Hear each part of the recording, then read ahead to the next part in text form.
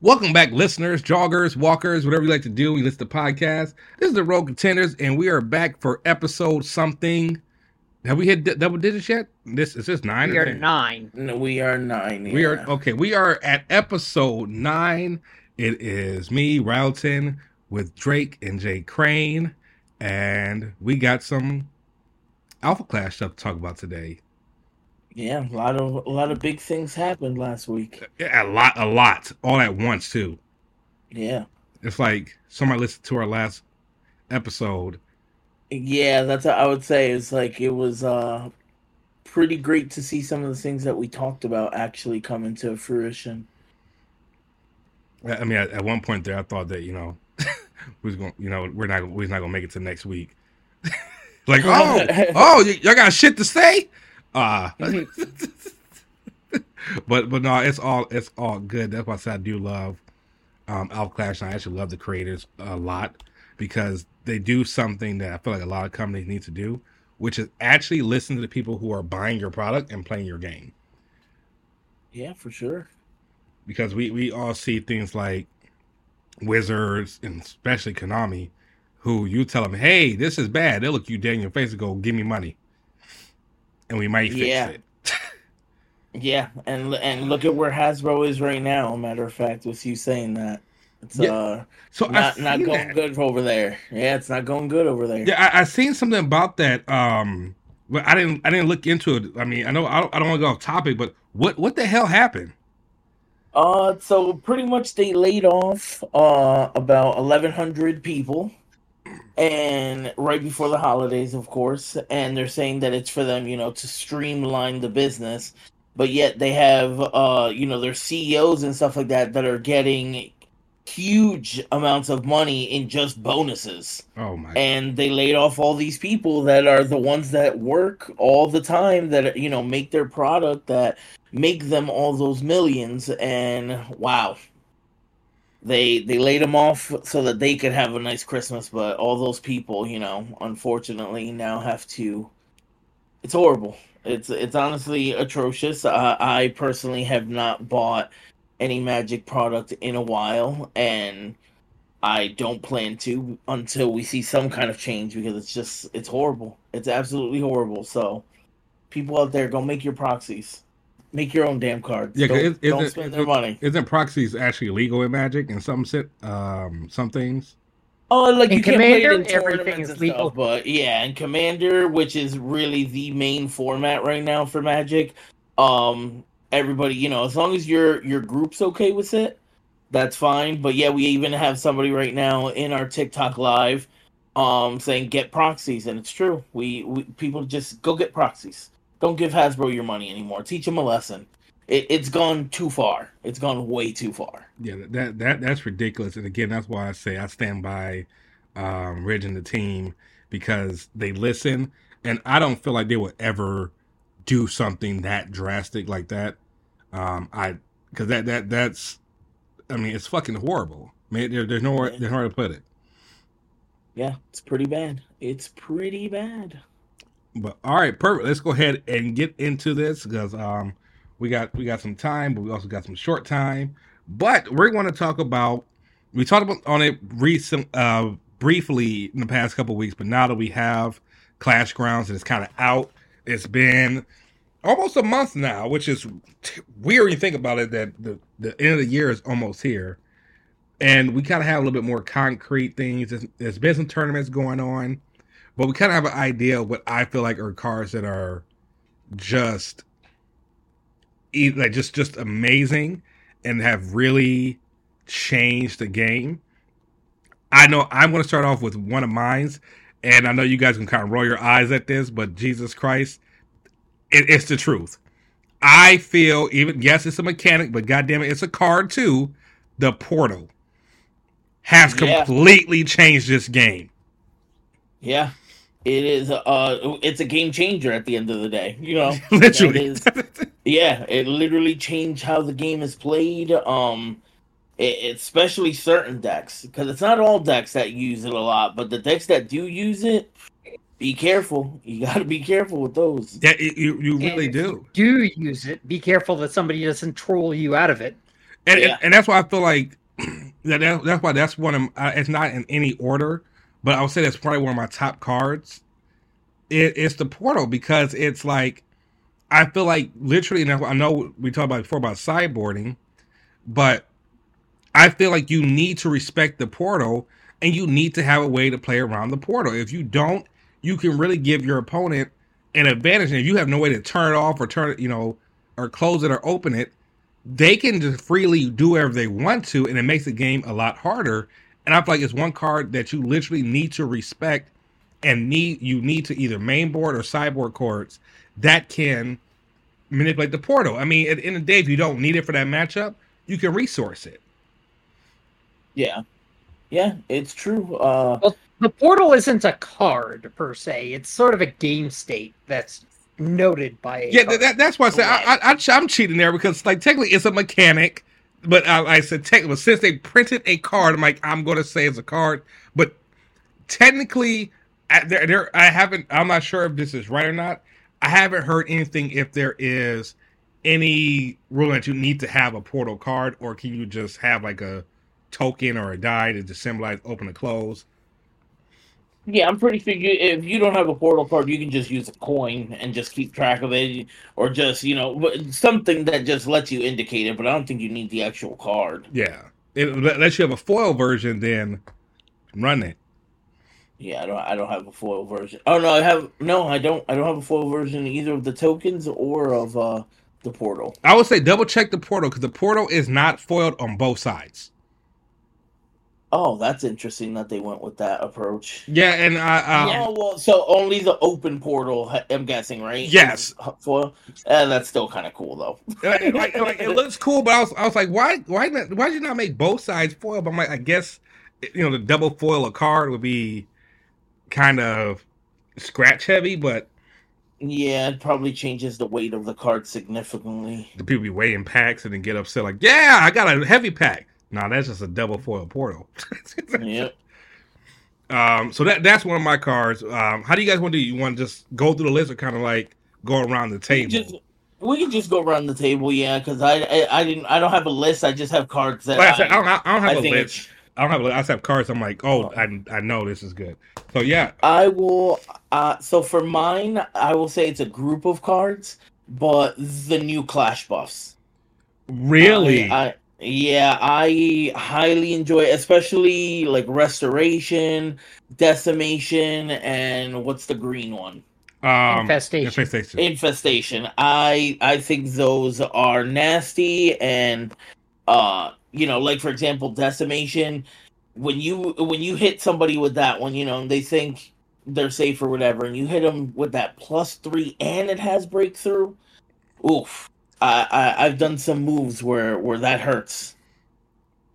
Yeah, I think for me personally, I think Decimation is the best out of the four, just because of that +3/+1 breakthrough. Yeah, that breakthrough is nasty. I'm still kind of partial to Restoration, but Restoration with the caveat that it matters in its specific matchup more than Decimation will matter in most other matchups. When it's good, it's really good. Yeah, Restoration is nasty. For people that don't know, I'm going to read it because I actually just pulled a foil one while cracking a pack. Heck yeah. So you can only play this card if your contender's black. Target contender or Clash card you control gets +1/+1 until end of turn. Then you may put a Clash card with an initial resource cost of 1 or less from your Oblivion into your Clash zone engaged. So pretty much it gives one creature, your contender, +1/+1, and it lets you bring something back from the dead that costs 1 or less. Well, 1 at the end of the day, but yeah, I think that obviously it's aimed towards being used with death. It's very obvious there, but you can still use it in other decks. So long sure you have a Black Harbinger, you can use that card. Yeah, listen, even in a Moxie deck to get your draw Moxie out again, it's still something. You know what I mean? Oh no, you can't use it with Moxie. Why not? It says and your contender. You can't. Yeah. Yeah, you can. I thought they got Rattata only works with Harbingers. Oh no, that No, was that's that other one. That's Yeah, the okay, other black one. okay, Yeah, the okay. first one. Yep. Which Nope. is This one why you can I'm use. tended to thinking that that was also a mistake, and that's going to get errated before too long. So, if I were you, listeners, I would not count on that actually being a thing. That getting to use restoration with Moxie. Then again, I don't know why you wouldn't want to use incoming support. Right. Obviously, yeah. I'm just saying that there's advantage in other decks besides that. Now, Yeah, but free buff is good buff. yeah, A like free buff is a good buff. now, how do you guys feel about normal fighting? I like normal fighting, but I feel like it is strictly for like yes, it can only work with Haven, and I feel like that's the drawback of it. It only works with Haven. And I'm just you know, anyone that knows me, I hate blue in Magic, and it's no goddamn different in Alpha Flash. I do not like that card at all, and I will not use it. Wow. Yep, I will not. Oh, I pulled a Champion Haven. Jesus Christ. So look at that. now that The universe fucked me there. like that was like, oh, you're not gonna play me? Let's see about Yeah. that. Now that was probably the most epic. Instant karma. Yep. Immediately gross. Ugh. I think I needed her though, so it's okay. But I won't be playing her. She's staying in a binder. This is gonna be nice to look at. Oh. All right, Drake. So what you got? A card that I've been harping on pretty much at every opportunity: Conquest the Undefeated. Ooh, so nasty. Such a great card. Yeah, for those not paying attention, not familiar with that card, it's the epic in Conquest, or one of the epics in Conquest. It is 2 cost, 2 white devotion, meaning that both of the costs need to be white, but it is a 2/3 body for 2 cost. And whenever it's got trigger victory, it restands and gains +1 plus so it goes from 2/3 to 3/3, assuming it wins. Yep. Now there is a little slight caveat with this, in that once I started actually playing against other human beings with their own brains and their own different ideas, in the fact that right now, for whatever reason, the format is extremely timid. So trigger victory is never happening. That is what I've noticed. I think that is the Conquest problem right now. Everyone is playing so different because one, there's so many traps now. There's so many. There's so many options. Like you do not. It wasn't like in set 1 where you were like, okay, if they have this, this amount of resources left, you can kind of guess what they were going with. Now there is a wide array of things that they could do, whether it be from their hands or from their accessory zone. To be honest, I think that the trap part of that is just something people are going to get over, because really speaking, there were a lot of traps and responses and quick actions in the first set. It boiled down very quickly to Mag Trap, Lefty's Last Stand, Sharpshooter Moxie, and maybe Blunt. Yeah, that's what I was saying. So in the But first nowadays, set, you kind of knew what it could be. Now there's just so many that you don't know. Yeah, my predictions now for like the traps that are going to matter: change of scenery, saw you coming, and abatement. Yo, saw you coming. Oof. Yeah. Saw you coming. Yeah, that is. I'm that kind is of a cheating common the fact stopper. that I'm talking about a lot more cards, but then again, you talked about like 5 different Clash buffs. Yeah. I said, That's fine. Okay, so yeah, as far as Conquest Undefeated goes, what really makes it impressive, or what is theoretically supposed to make it impressive but is just not panning out, is it's supposed to be a war killer. War is going to be attacking with a lot of their tokens or tapping them for some reason or another, and Conquest is just going to go and just hammer smash one right after another. And if you can run it in war and give it decimation, that's even funnier. Oh yeah. Yeah. Oh my goodness. And that's why I say like I feel like it's definitely a card that it is extremely splashable into almost anything. And I always say this: like, there's cards I feel like you should definitely have four of. This is one of them. And let me tell you, man, that cost, man, a two that is so good for that card.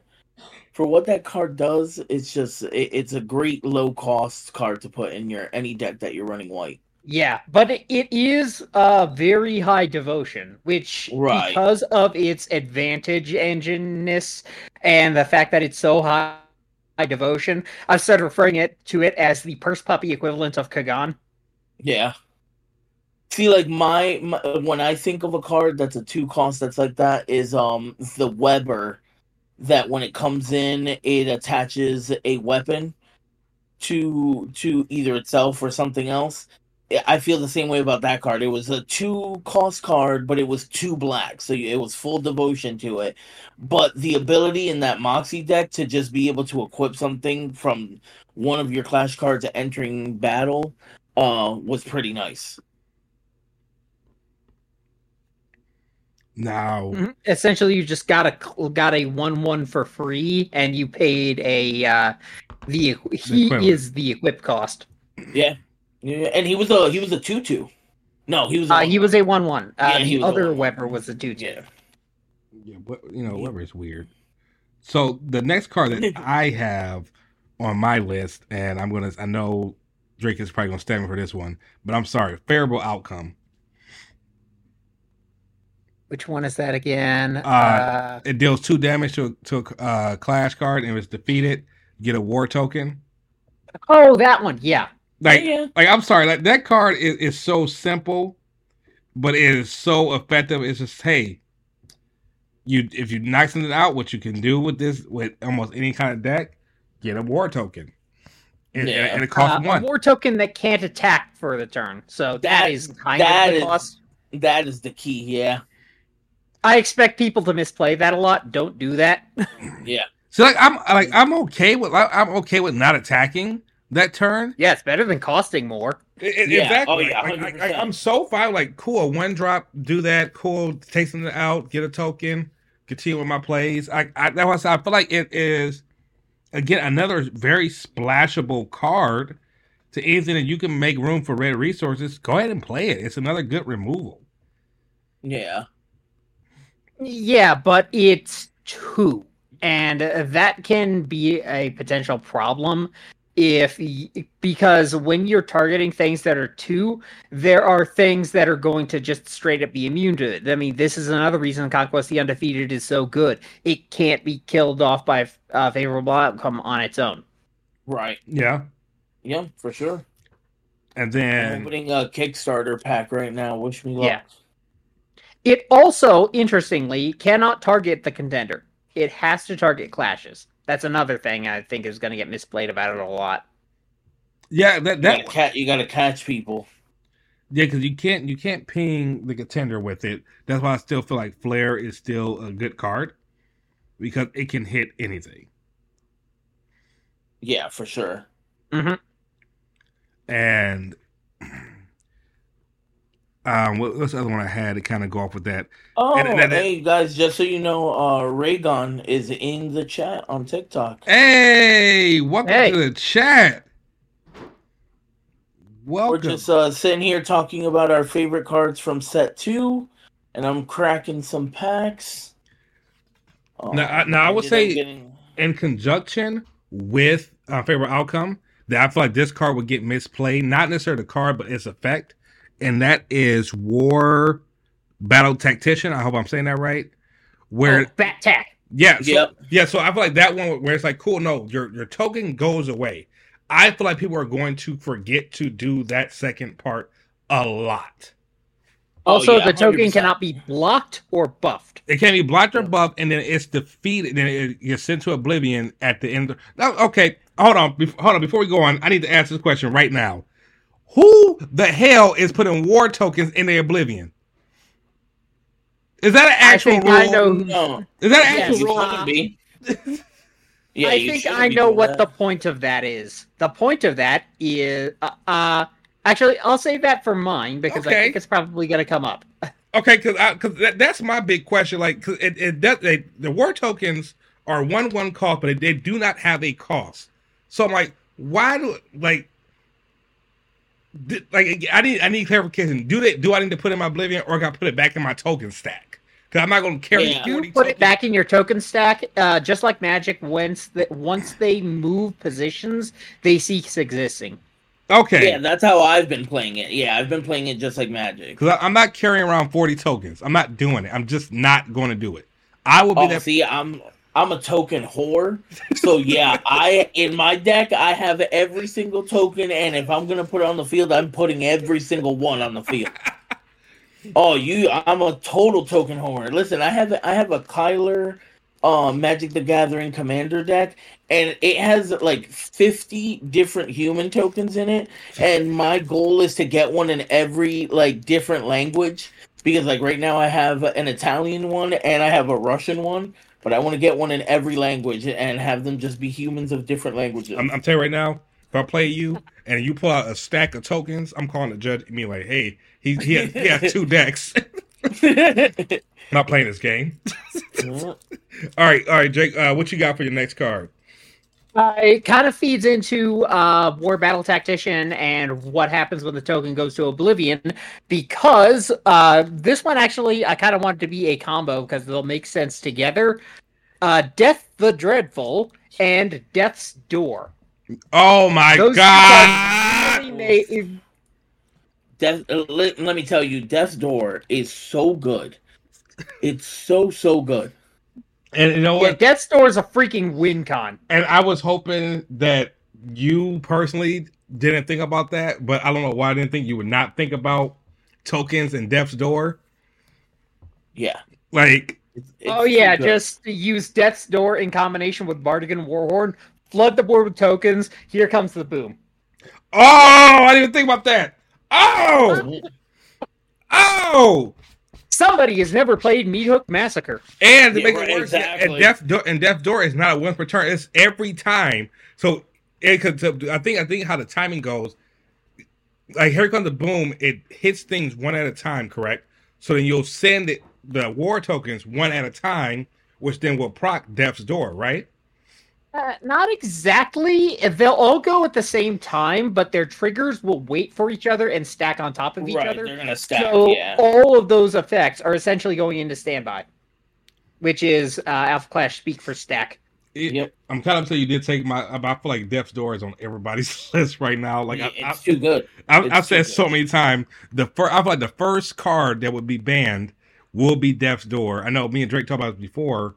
Where he's like, oh, it'll be limited. I'm like, no, it can't be limited because you can search it out. So that makes no point for it to be limited because, cool, I can just play for the 0 cost ClashGrounds. No, not that one, but the 1 cost ClashGround. Open my portal and then search it out. I can search the cards. I feel like, honestly, if any card be the first card get banned, it will be Death's Door. I'm not so sure about that. There still are vulnerabilities to the death strategy, and they mostly involve getting domed by war. Because death cannot keep up with war's aggression.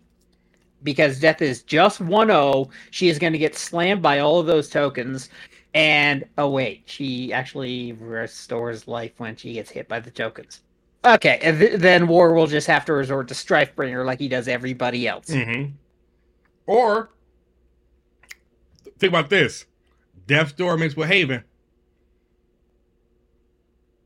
Oh, it'd be interesting to see a blue-black Haven deck. Is that what I'm doing with this one? I don't think it is. No, that is not this one.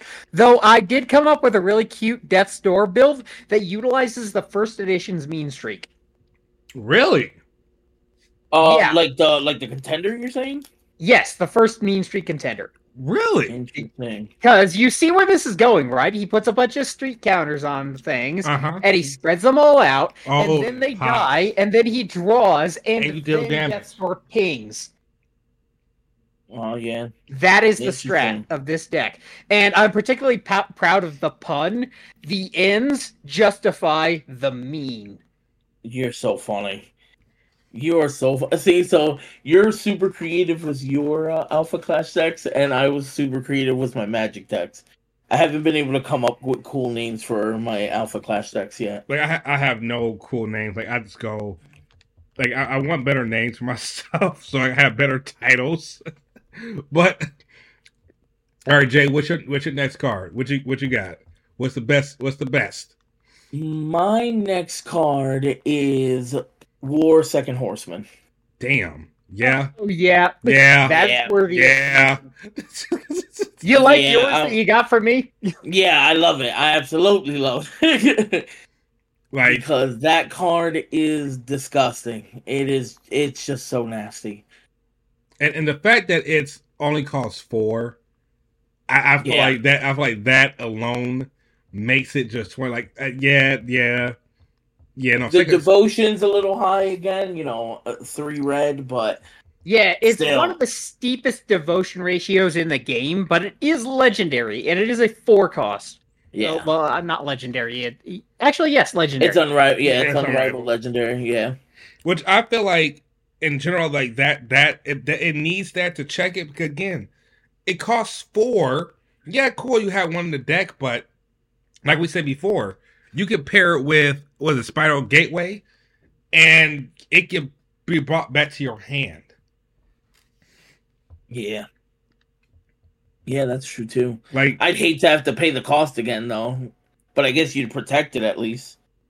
I feel like that card is like I mean I will pay the cost to keep that card in my hand, but it's like it is fascinating good, but I feel what's kind of seconding that, but I feel like what kind of keeps it off of my list, but I still want to give it an honorable mention, is the 7 cost war. Yeah, the intensifier. I feel Yep. like the intensifier is like Kagan. It is a truly, when I play this card, I'm winning the game. Oh, Alex, you designed Grant Park, you're saying?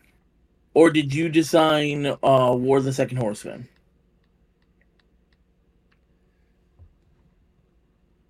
Oh, Alex saying that he designed the war. Get this man a round of applause and a case of beer. Yeah. Yeah, because that is a great card. The Fun fact, that applause was the is not first coming through card. the mic. Oh yeah, Yeah. no, I didn't hit the button. I didn't hit the. He said, fun fact, the first card of set 2 created was that war card. Was it really? Yeah. Let me tell you, I love playing war in general. The deck's incredible. Yeah, Yeah, that thing gives you wins in games that you do not deserve to win. And like I said, like and when war comes out, I feel like if you let first of all you let Warhorn just keep going off on you, at some point it's better to just say, "Cool, I'm going to concede and move to game 2," because once you get 10 war tokens out, just stop. You're not stopping the board. And then cool, you play intensifier. Now everything gets +1/+1, and now I'm about to swing into you and attack. Yeah, and the thing about war is like when somebody has a ton of tokens out, the last thing you want to do is get their contender below 10. God forbid if you do that without handling those goddamn tokens first. Oh yeah, because don't they get like +1 and then trample as well? I mean, Yeah, and breakthrough. Yeah. Like, let me see my other card I have on here, and I will fight tooth and nail for this damn card. Change of scenery. Yeah, I think that's one of the big trap/quick plays that's going to become irrelevant. Yeah. Like, I feel like people who are not respecting change of scenery, like you don't understand what this card does. It costs 2. You only gotta what is it? Cost 1 white resource at least. Yep, 1 white. Yep. And you put any card back into the opponent's hand. I don't think it can target Haven because of the safeguard. So I think Haven does get around it, but you can bounce back any threat back to your opponent's hand. Yeah, that's pretty good. Yeah, there are a couple of caveats to that. One, in order to make that card do anything whatsoever, the portal needs to remain open. So if somebody's got a face down that could be change of scenery, all you need to do is close the portal before you attack, and that change of scenery is no longer effective. Second off, the problem with change of scenery is while it's hilarious for tempo purposes, Alpha Clash does not have summoning sickness. So they could just play it again next turn. And yeah, they'll be down tempo, but unless the card costed a whole lot of resources, they're not going to be out that much. So especially if you are dumb enough to use change of scenery on some of the pestilence cards, you are just asking to lose. Yeah, no, like I feel like there's certain matchups that you do not use again. Like I like using it against the main one that I like using is that the 4 called Main Street Blink of an Eye. Because you have to think a lot of times, because a lot of times people will do it. It's cool. I did a 1 cost T-Bone, 1 cost Mean Streak, got rid of them, played it. Cool, and put it back in your hand. Unless you got another T-Bone and Mean Streak in your hand, you can't use that card until you get 2 more resources. Right. Or when you about to get hit with a Kagan in the face, go back to your hand. And then come down and kill something for free again. That is kind of a problem. Which I'm okay with that because I feel like when you play it, if you are in that momentum swing, right? Cool, Kagan is my win con. I play it. You put it back in their hand. I feel like at that point, when you play that card, when it comes to your turn, you should be able to win. If you just played it to get it back, that was a waste of a card. That was a waste of a turn. When you put something big, heavy like that back in the hand, try to win on your turn. That's again, if you play Transcery on Intensifier and they still have 20 tokens, go to game 2. Stop. You're not winning. Unless you have Here Comes the Boom in your hand. Right. There's a reason I made it my number 1 card of set 1. So we have Brian in the chat asking what card game is this? This is Alpha Clash. It is as of right now, a 2-player superhero trading card game. High on resource management and at least with us, a lot of deck building. We're constantly building decks. But it kind of plays in the aspect, not the same way, but kind of plays like Magic. It has some pulls from other games like Yu-Gi-Oh! But it is kind of like Commander, where you have a main contender, and then that is kind of what your opponent is aiming to bring down to 0.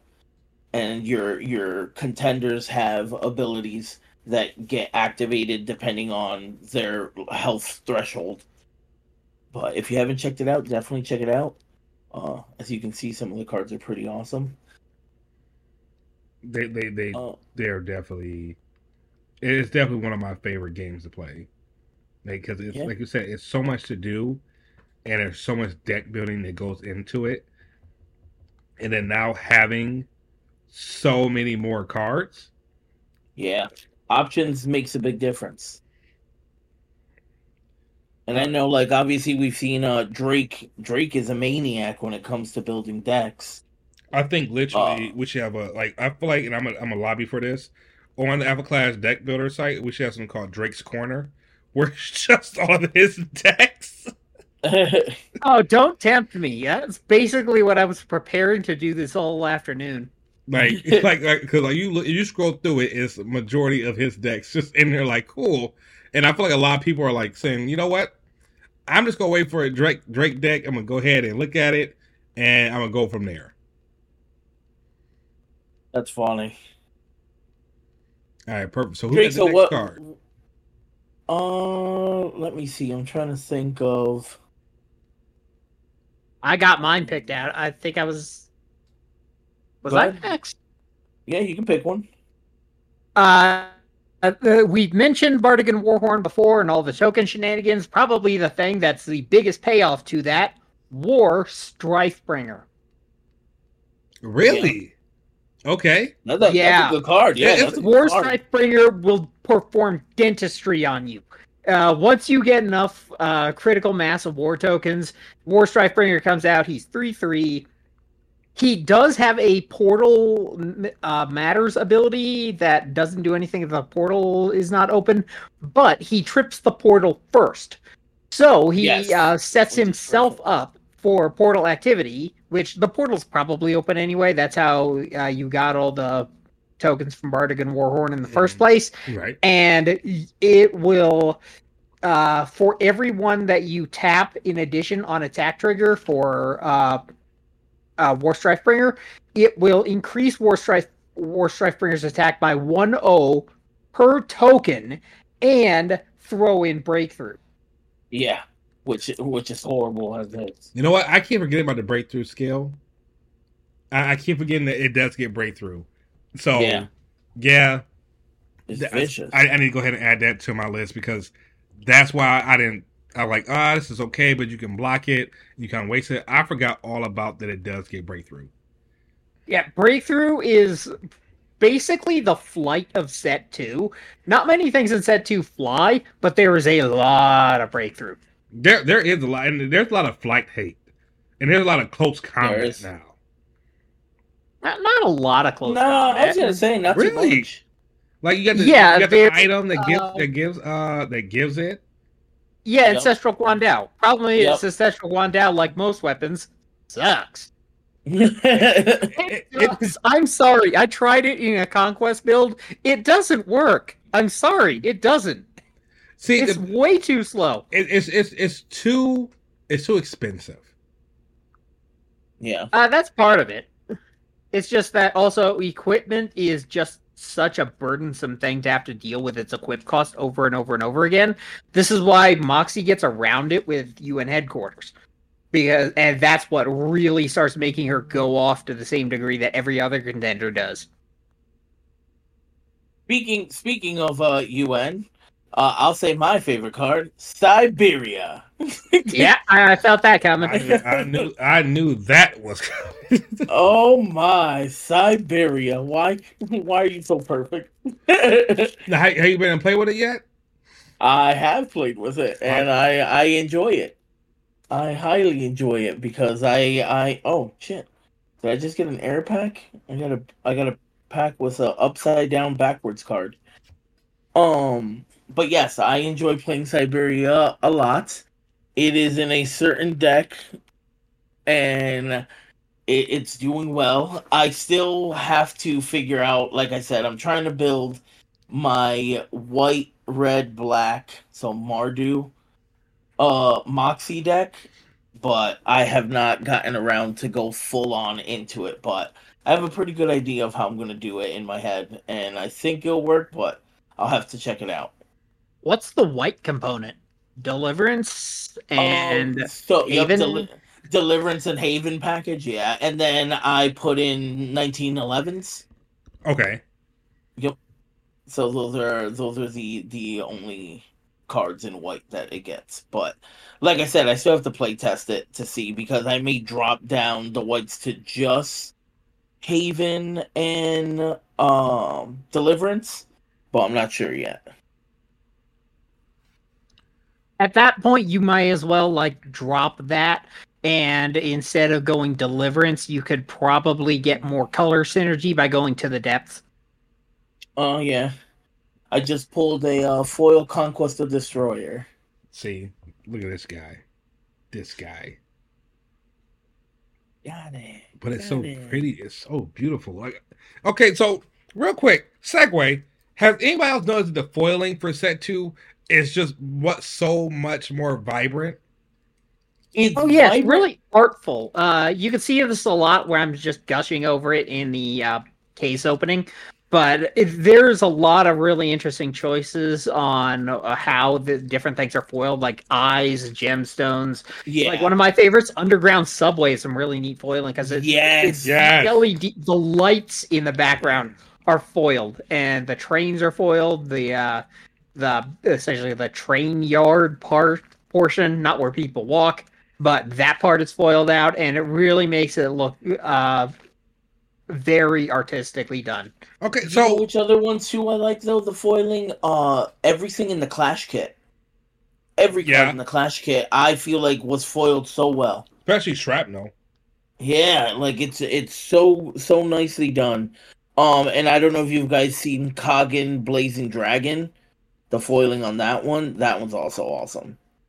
So I have a question: Did anybody pull the replicate foil? Yes. Okay. That's the one that has war kind of like aiming back with a spear or something. It's like something. Yeah, I do have one. Like, can you show that? Because I'm like, mine, it looks like the hand is not there at all. And for some reason, I love that foiling.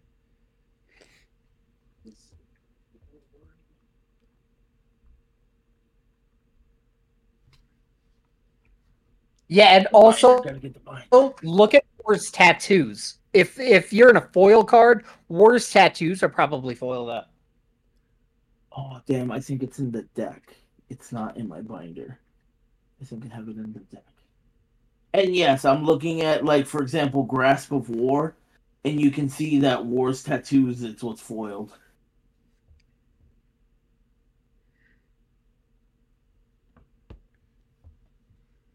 Let me see. And then what's I'm trying. I wrote my list down. I'm gonna. Well, we have other stuff to talk about too. If you know what I mean.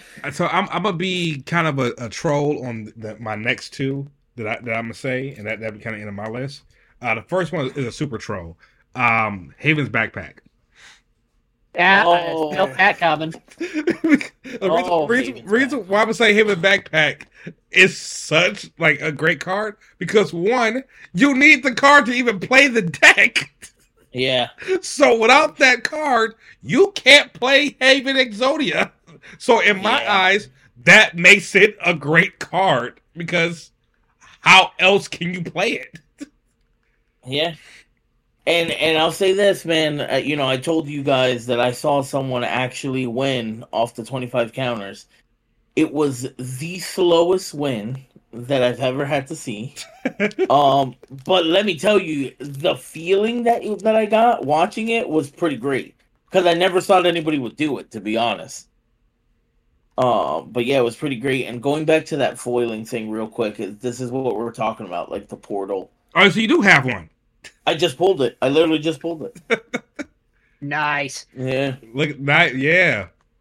Foil gang. Yeah, this thing's nice. Oh, I'm gonna put it in a top loader and use it as my portal. Now, my last card, and it was a huge toss up between Clarity, Harbinger of Death, and Death Endbringer. But I'm sorry, I feel like Death. It's you know what I give both spots. I feel like Clarity effect it cannot be targeted if it's exhausted. It's fucking busted.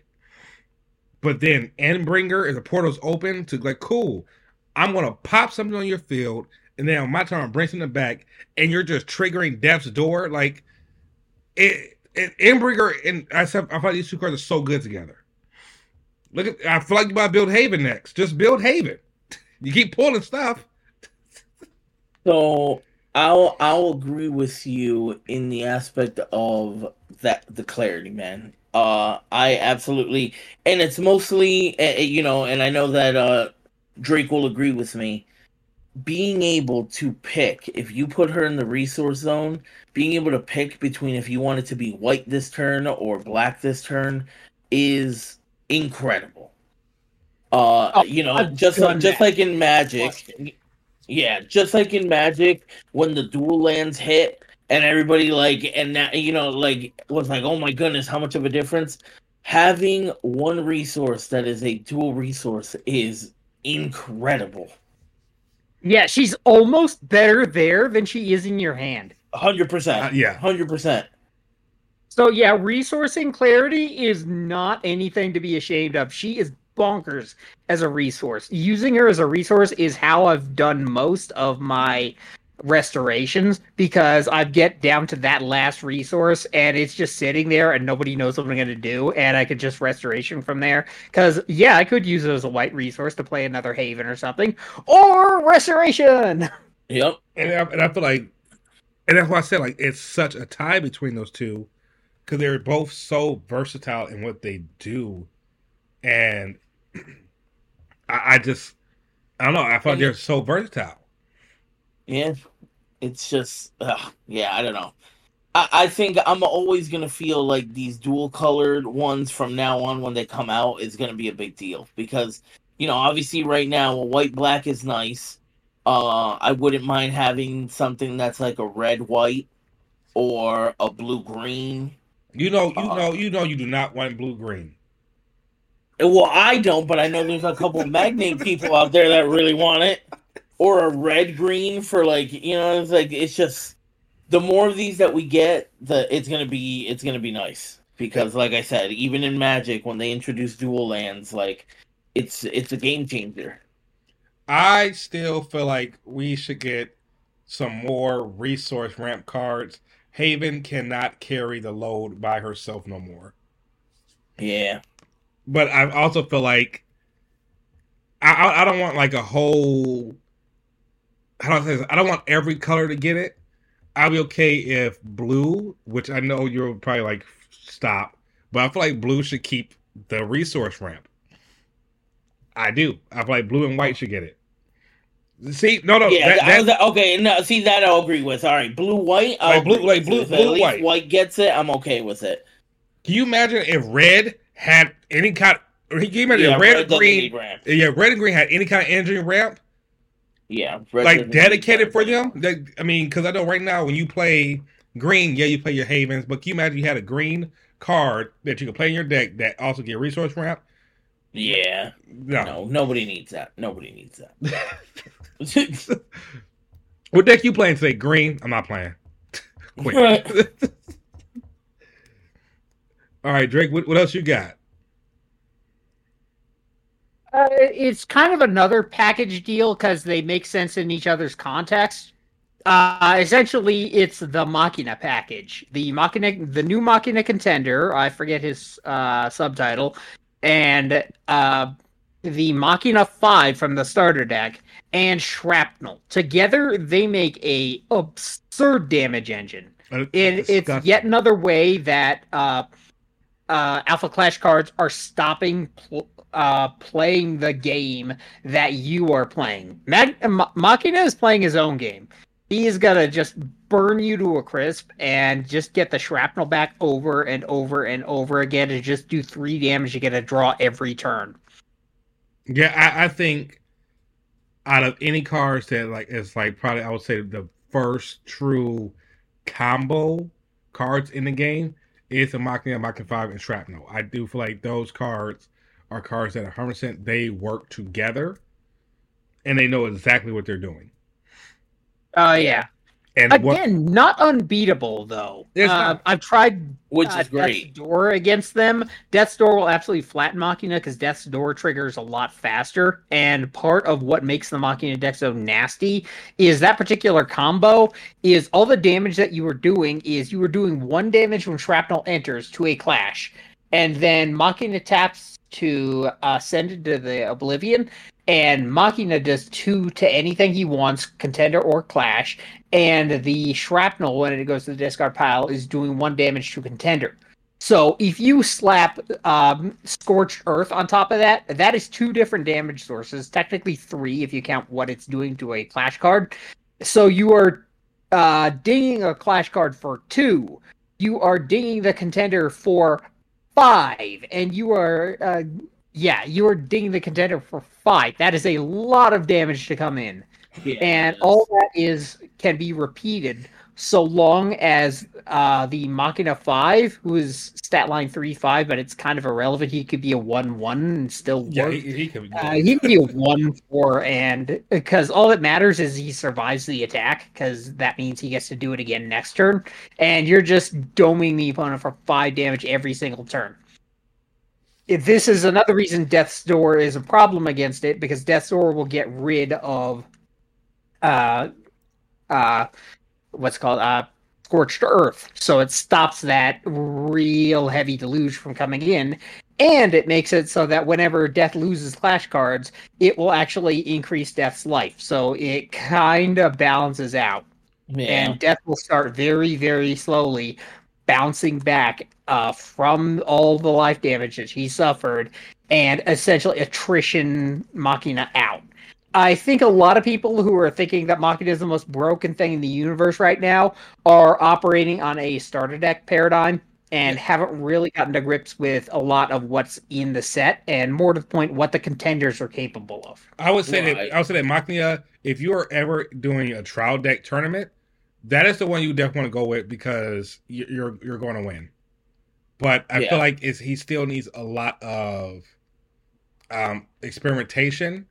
I don't feel like the 25 health holds it back, but I feel like it tries to even it out at least. It does, and I just feel like, again, like you really have to try to work it out. I know I've seen one person that try to mix it with Torque, even though we know that Torque King of the Boom is a very powerful thing.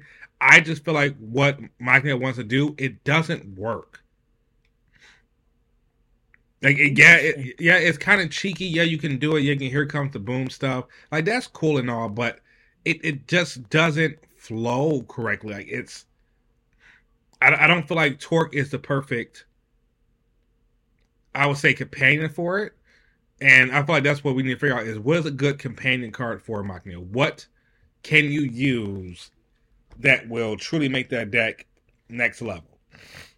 I've been trying to get a Machina build off the ground that essentially goes red-blue, and it winds up flinging Sticky Fingers from the Haven package because it's a one-cost card. And in usual Drake fashion, I gave the nickname Machina Gives You the Finger. What? Drake, you're too much, man. Which I feel like Sticky Fingers with that is actually really good because, again, it gives you something quick to play. And then also... Yeah, it's quick equipment that's going to be what really keeps Machina humming. Now, do you combine it with Haven Bountiful Collector since they can actually get accessories back? Now they officially have a target? You could. That could get you to Machina 5 a lot easier. Yeah, you probably would in that particular case. It's like, there's a few different Machina builds that really spring to mind. Red-white, red-blue, red-black. The idea with red-white is you're going the handgun route. Red-black, obviously you are going more of a Moxie, and I've seen people run Death in there as well, just for slamming in more damage. And the red-blue that I'm talking about is relying on Sticky Fingers and Bountiful Collector in order to ramp up really hard, and possibly even go for that famed Machina 7 finisher that we were all thinking about in set 1. Yeah. Yep. Which we thought would be definitely something different. Now, Jake, so what's your next card? The 5/5 Pestilence. Really? Yeah. I won't lie to you, and this is the thing, so I haven't used it in an actual deck. Like, I used it in 2 of my drafts. And it ended up being for win cons for me in both those decks. In a draft context. In a draft. In a draft context, I highly enjoyed that card. I have not even considered making a Pestilence deck. So I don't know if you guys have. I have. Yeah, I have not considered it, so I haven't even looked at the rest of its cards. Although I have plenty of them. But yeah, I do think the mechanic is cool. Like I think everything with Pestilence it's really, really fun. And I first start off with a black-green Pestilence. And now I'm on to green-red Pestilence. Yeah, I Okay. think everybody's gonna graduate to green red pestilence once they finally read pestilence and go, oh, primary phase. That's what that means. Yeah. Yeah. Yeah. And because I would try, like I did. I'm not gonna lie. I tried the new Kilimanjaro out. I gave it everything I had. I'm like, this car is just not good. Yeah. That whole I think maybe we'll see it matter when we get some more discarded cards and stuff like that. Not because I'm saying because their name's discarded, but it seems like I think that the discarded is going to go in the way of a lot of discarding cards. Yeah, And like I said, it's not just because of the name, but just I think that that's the mechanic that affiliation will go in. So I think that's when it'll matter more, and I think even deaths, a lot of deaths cards are gonna matter once we get more discarded cards. yeah. I feel like if Death gets more cards that allows you to put more stuff into your discard pile, it's just going to like at some point like, cool. I don't need my deck. I'm gonna flip it over. Oh my god! What if Death gets a card that says it's you can't lose the game if you deck out? Oh my goodness, That'll be the that's most stacky. Yeah, stacky. like I can't lose. My discard pile is my deck. That'll be awesome. Now, I do have this question. Do you think we're going to get any more legendary cards like Haven's Backpack? Oh, I think so for sure. In terms of what? In terms of WinCon? In terms Like, of win- cards like on WinCon? the board? Yeah, WinCon, I think is what he's saying. Yeah, Like WinCon, like more WinCon cards. I feel like something for Death. Like again, like I said before, like as long as this card is in a resource zone, you can't lose by deck out. yeah. I would like to see something, in the way of Moxie support that says something like it's one of her weapons, and if you get this weapon out, like it is a nuclear, and it's a win con. Yeah, like if you get I would like. like if you get what like let's say you get what 10, 20, 10, yeah, like 10 accessories in your resource zone, like and like like I would say like something like that would be like cool. Hey, for the rest of the game you can't play any accessories except for weapons, but when you get 20 weapons in your resource zone, you win the game. Oof. Mm, That'd be. I think that's a little too hard. I think it would more have to be something along the lines of like. I'm trying to think of what it'd be like. Maybe like artillery counters or something like that you put on weapons, and once you get to a certain amount, like it gives them, it gives all your weapons breakthrough or something like that, where like you can just aim away with your guns, and even if they block you, like they just keep taking damage because you're just shooting a barrage of bullets at them. I think something like that. or here's a thought. What if there's like a relic called ammo dump or something like that, and it does the same thing as Defiler's Vial as far as it gets what I'm just call munition counters, and munition counters can be spent to pay black equip costs. Yeah, Ooh. see, like that. See, that, So like, oh my that's like that would be nasty. yeah. Yeah, because That I like. then you're solving the equipment problem. Because the equipment problem is what really kicked Moxie in the teeth. And when Moxie started actually overcoming it, that's when she started humming. That's when she did like, I'm gonna juggle 7 Desert Eagles and shoot Yep. you in the face with all of them. Yep. Yeah, that really is. That's where she shines. If I can hold you out into the mid game where I'm able to just move weapon, that's where she shines. Before that, she's just a chick with a suit. Yeah, I know that better than anyone else at this fucking juncture right now. How if you let Moxie get to 5, I have 5 weapons. I'm gonna place that for free. Pew pew pew. Yep. No, And now I'm beginning to understand why the starter deck doesn't include any handguns. Yeah. Yeah, because I'm sorry, handguns is when I first saw that card, I'm like, yeah, handguns is what this deck needed. Now Yeah. that actually brings me a question. Actually segue to our next topic. because we know because it was announced last week, right after the stream. Um, Draft box. The first draft box Yes. is coming in February. Year of the Dragon. In February, yes. In February, so it's what is 197 new, no, 197 unique cards. Yep. 20 of them are Alta Art reprints from set one. And then we have the full. What?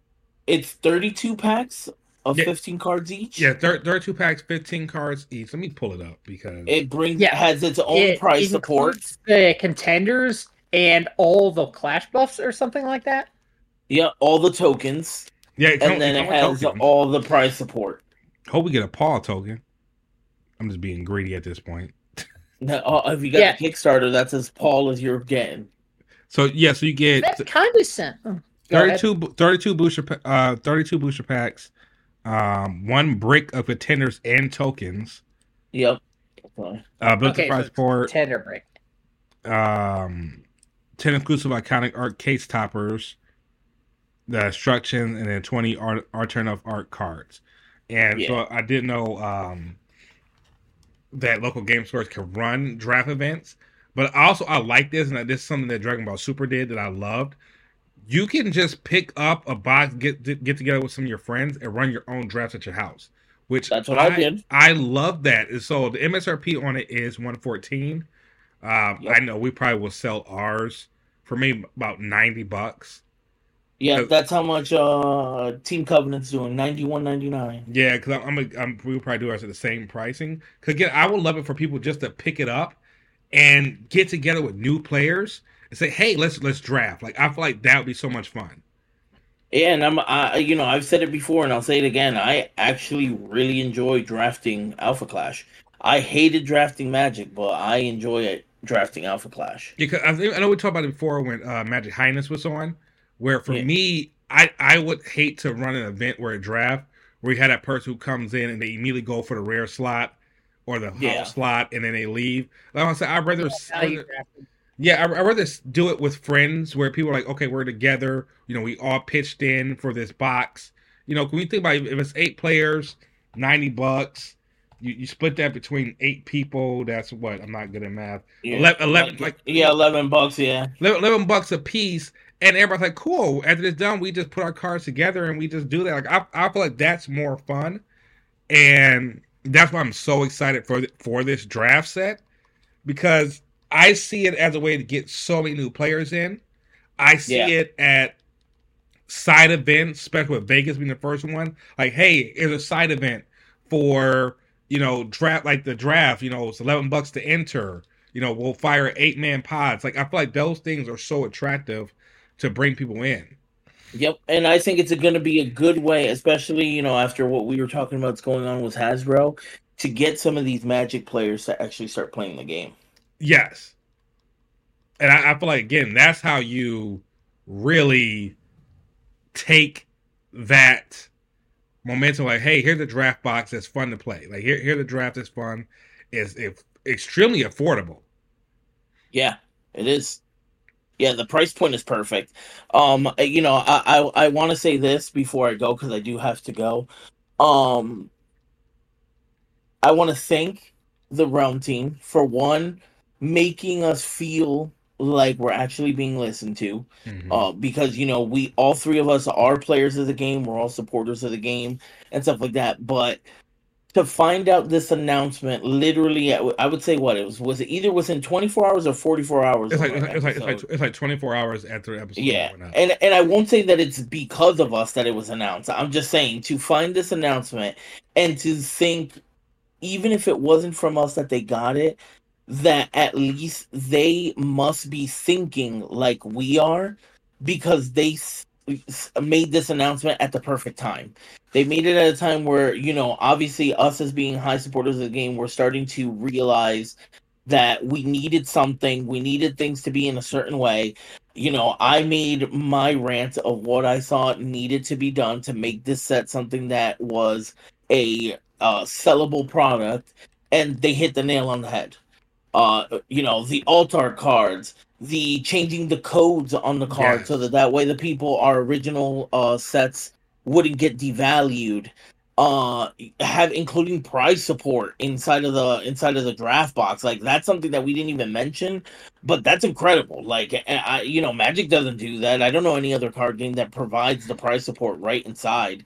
Like that's incredible and it's amazing and it makes it so that when you do invite your friends, because what I'm guessing is that inside there's going to be competitor cards and there's going to be maybe 4 champion cards that you would give to, because it's an 8-man pod, so I'm guessing it's going to be 8 or competitor cards and 4 champion cards.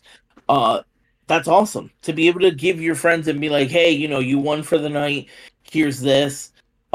It's going to pull people in, and it's incredible. Exactly. Like I said again, the price point is so affordable when you think about it that you get everything that you get for like a regular tournament all in one box. And I feel that is just amazing, and that's why I feel like the team at Rising are again they truly listen, and we can go on and on about that. Like I said, the biggest thing is when the community said, "Hey, we got these Clash kits. Why am I getting the same cards inside the booster box?" And you look at it now, anything that was they changed the cool. These are trial deck exclusive. On get this, you ain't see them at all in set 2, and if you did, it wasn't a lot. I know the next thing Yeah. people were talking about, hey, could we cut down on the contenders in the box? And I know for a fact, come set 3, they'll go ahead and maybe reduce that. And that's why I said I love this game, and I love that they do that. Yeah. No, it's great. But It's yes, awesome. Let's listen, that promo that you get with Team Covenants oh, the death, is yeah, pretty yeah, nice. say Yeah. less. Like Pretty nice, but I will say this, the highlight of the alt arts is that Koggin. Holy hell, why did they not go with that Koggin as the main Koggin? you know why they were saving it for the for the draft box. But now I said, I'm sorry, the brushed red on there, that it looks so amazing. Yeah, he looks incredible. Absolutely love that alt art. But but we're gonna go ahead and cut out. 'Cause I know you said, Jay, you got to go because you haven't ate yet. Yeah, I'm starving, man. I'm starting to get a headache. I did eat, and I had Chipotle, and I can't. I'm sorry. I'm sorry, listeners and joggers. I can't hold this no more. But that is going to be our episode tonight. We'll be back next week. And again, everybody who is celebrating the holidays, again, spend time with your family. We'll Yes, be enjoy back your next week. Christmases. We'll be back next week with some. We're gonna do some battles. Yeah, some battles. I'll be ready next week. And I feel like we should. I feel like something we could talk about offline. 'Cause I know that eventually, I know that they are going to have 4-player or tag teams coming soon. I would say, Yes. hey, let's create our own rules. I mean, within reason. Drake. and let's do a 4-person tournament. Like I mean, I'd be interested like let's do it. Let's do that. I feel like that'd be really cool. Yeah, Who's person 4? that's what I was gonna say. Maybe I'm pretty sure Andrew would be We quite. willing to join. I hope we can get Andrew in. Yeah, Andrew would be good, and he's a good player. I've played him a couple times. He's good. And so we get him in, and we'll do that way. But yeah, but listeners, that is our time. Again, we are the Road Contenders, and then check us out on YouTube and on your podcast streaming by tomorrow. And we'll catch you guys next week. Happy holidays. Yep, and just let me throw this out there for anyone that is watching. If you do want to watch us live, you can join my TikTok at J_Crane87TCG. Because I do like when people are asking questions live and we're able to answer them. So it's nice, and I want to thank Alex for joining. I also saw Josh join for a while. So thank you guys for showing some support. Yeah, so again, I'll always say I love the support that we get when we're live, when we're listening to recording, people listen to podcasts. Again, it helps the channel grow. It helps Alpha Clash grow. It allows people to understand. Like a lot of people always say, what is this game? What is it? And that's why we do these podcasts every week, to just talk about the game, get people excited for it, and let them know that Alpha Clash is here. And I'm sorry, I will say by 2024, it's going to be a mainstay game. Yeah, I think so too. I think this is going to be Alpha Clash's year. Their battle plan is a smart one. It's organized, and I think we're going to see a lot of good things, especially after Vegas. I think Vegas is going to bring a huge amount of attention. Yeah, I feel like Vegas is going to be, again, it's going to be a huge crowd. It's going to be a lot of people, and then people are like, okay, what are they doing? How they have this turnout? Damn, I'm playing Battle Spirits and I can't get this turnout. Yes, that was a shot. I mean, Yeah.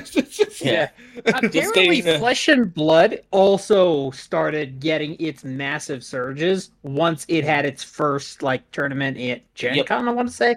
Yep, it does. A tournament will change the game. So I'm hoping that everything goes well in Vegas so that this game can pick up good attention.